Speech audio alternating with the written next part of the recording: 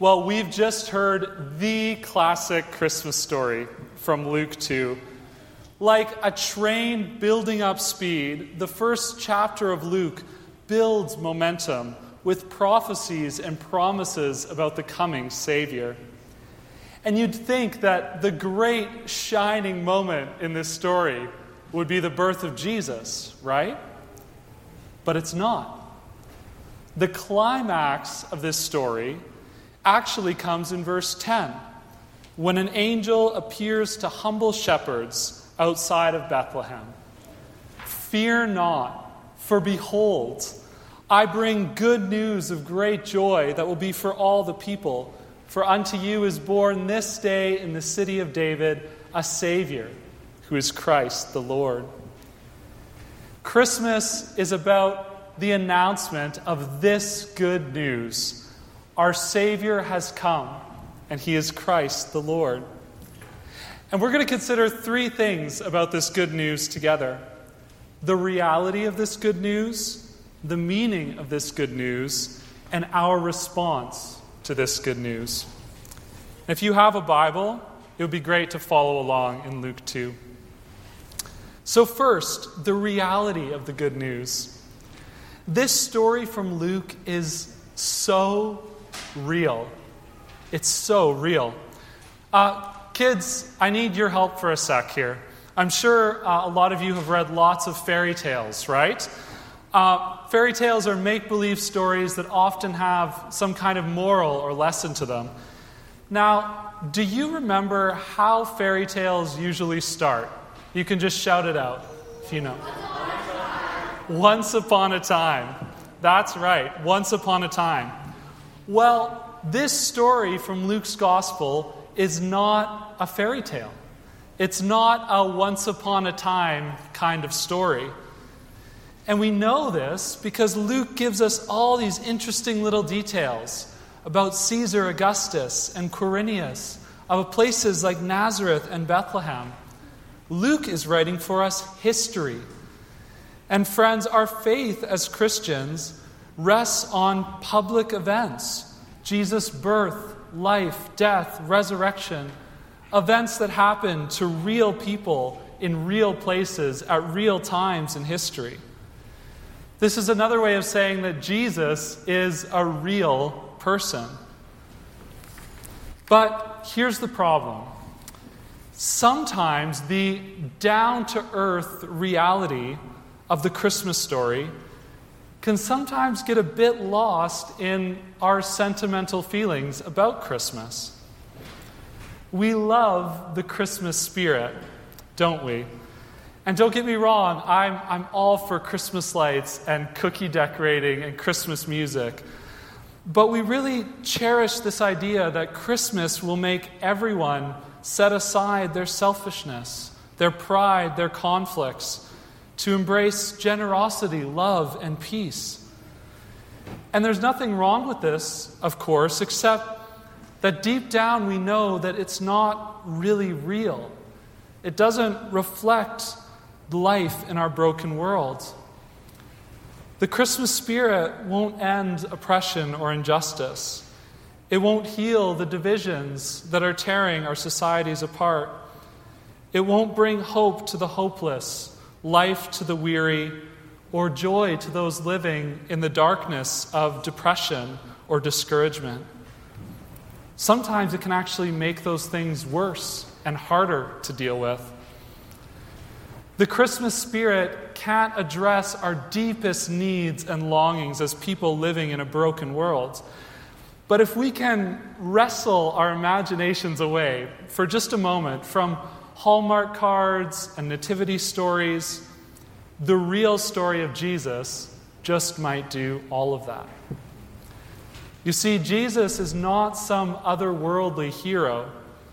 He knows what it's like to be hungry, homeless, despised, discouraged, rejected. Just look at the Christmas story. Jesus was born to an oppressed and weary people. He was born into scandal, poverty, and real hardship. The shepherds, and our master shepherd tonight was a sharp-looking guy, but they were a little rough around the edges, working class, disrespected people.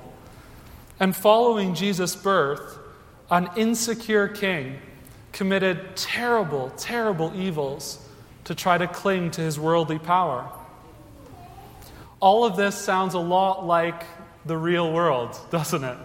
The world that we live in. The Hallmark card Jesus can't be really good news for us because deep down we know that he reflects a world that's too sheltered, too safe, too simple to be real.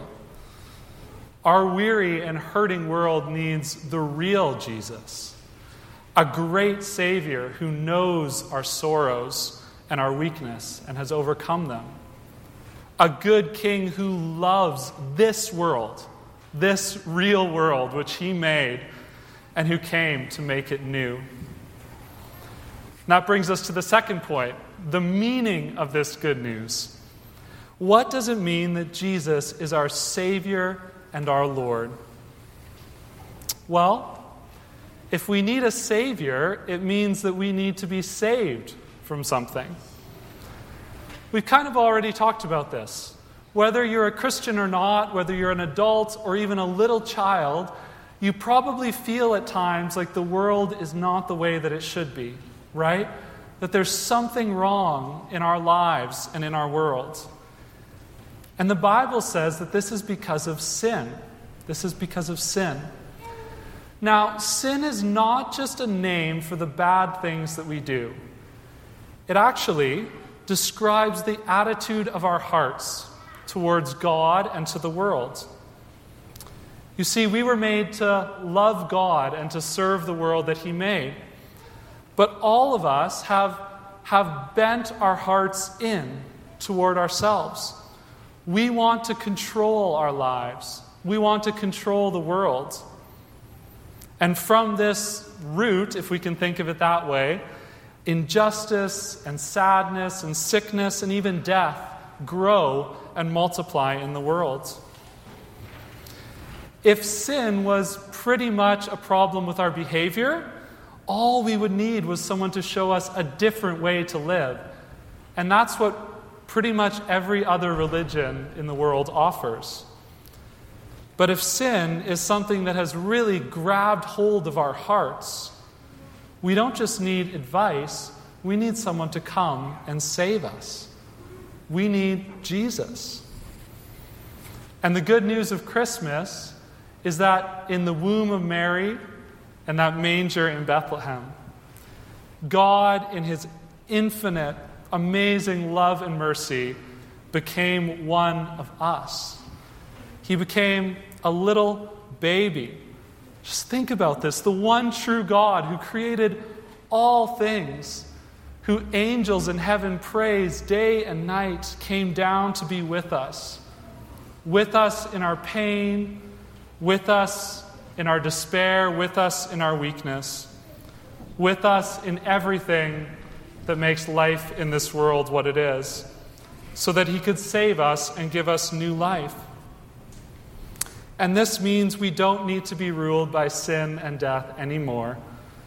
We can follow our true Lord, our good King, Jesus, and receive his peace as a gift and join him in bringing this gift of peace to the world. And this brings us to our third and final point. In our reading, there are three responses to the good news of Jesus. The shepherds go to Jesus, the angels rejoice in Jesus, and Mary treasures all these things in her heart. The good news that God has come to be with us, to save us from sin, to bring us into his kingdom, is so good, it's difficult to even know how to begin to respond to it. But I think we are called to respond like the shepherds, like the angels, and like Mary. The good news calls us to go to Jesus in faith, because he will forgive our sins and give us a safe place to rest in this difficult world. The good news calls us to rejoice in Jesus, because in him, God has kept all of his promises to save the world he loves. And the good news calls us to treasure Jesus, to ponder his birth, life, death, and resurrection in our hearts, turning the story over and over again like a precious family heirloom until we know it so well, so deeply, that it becomes our story as well. And as we do this over days and months and years, our joy will increase, and we'll love more deeply the God who gave himself completely for us so that we could belong completely to him. Amen.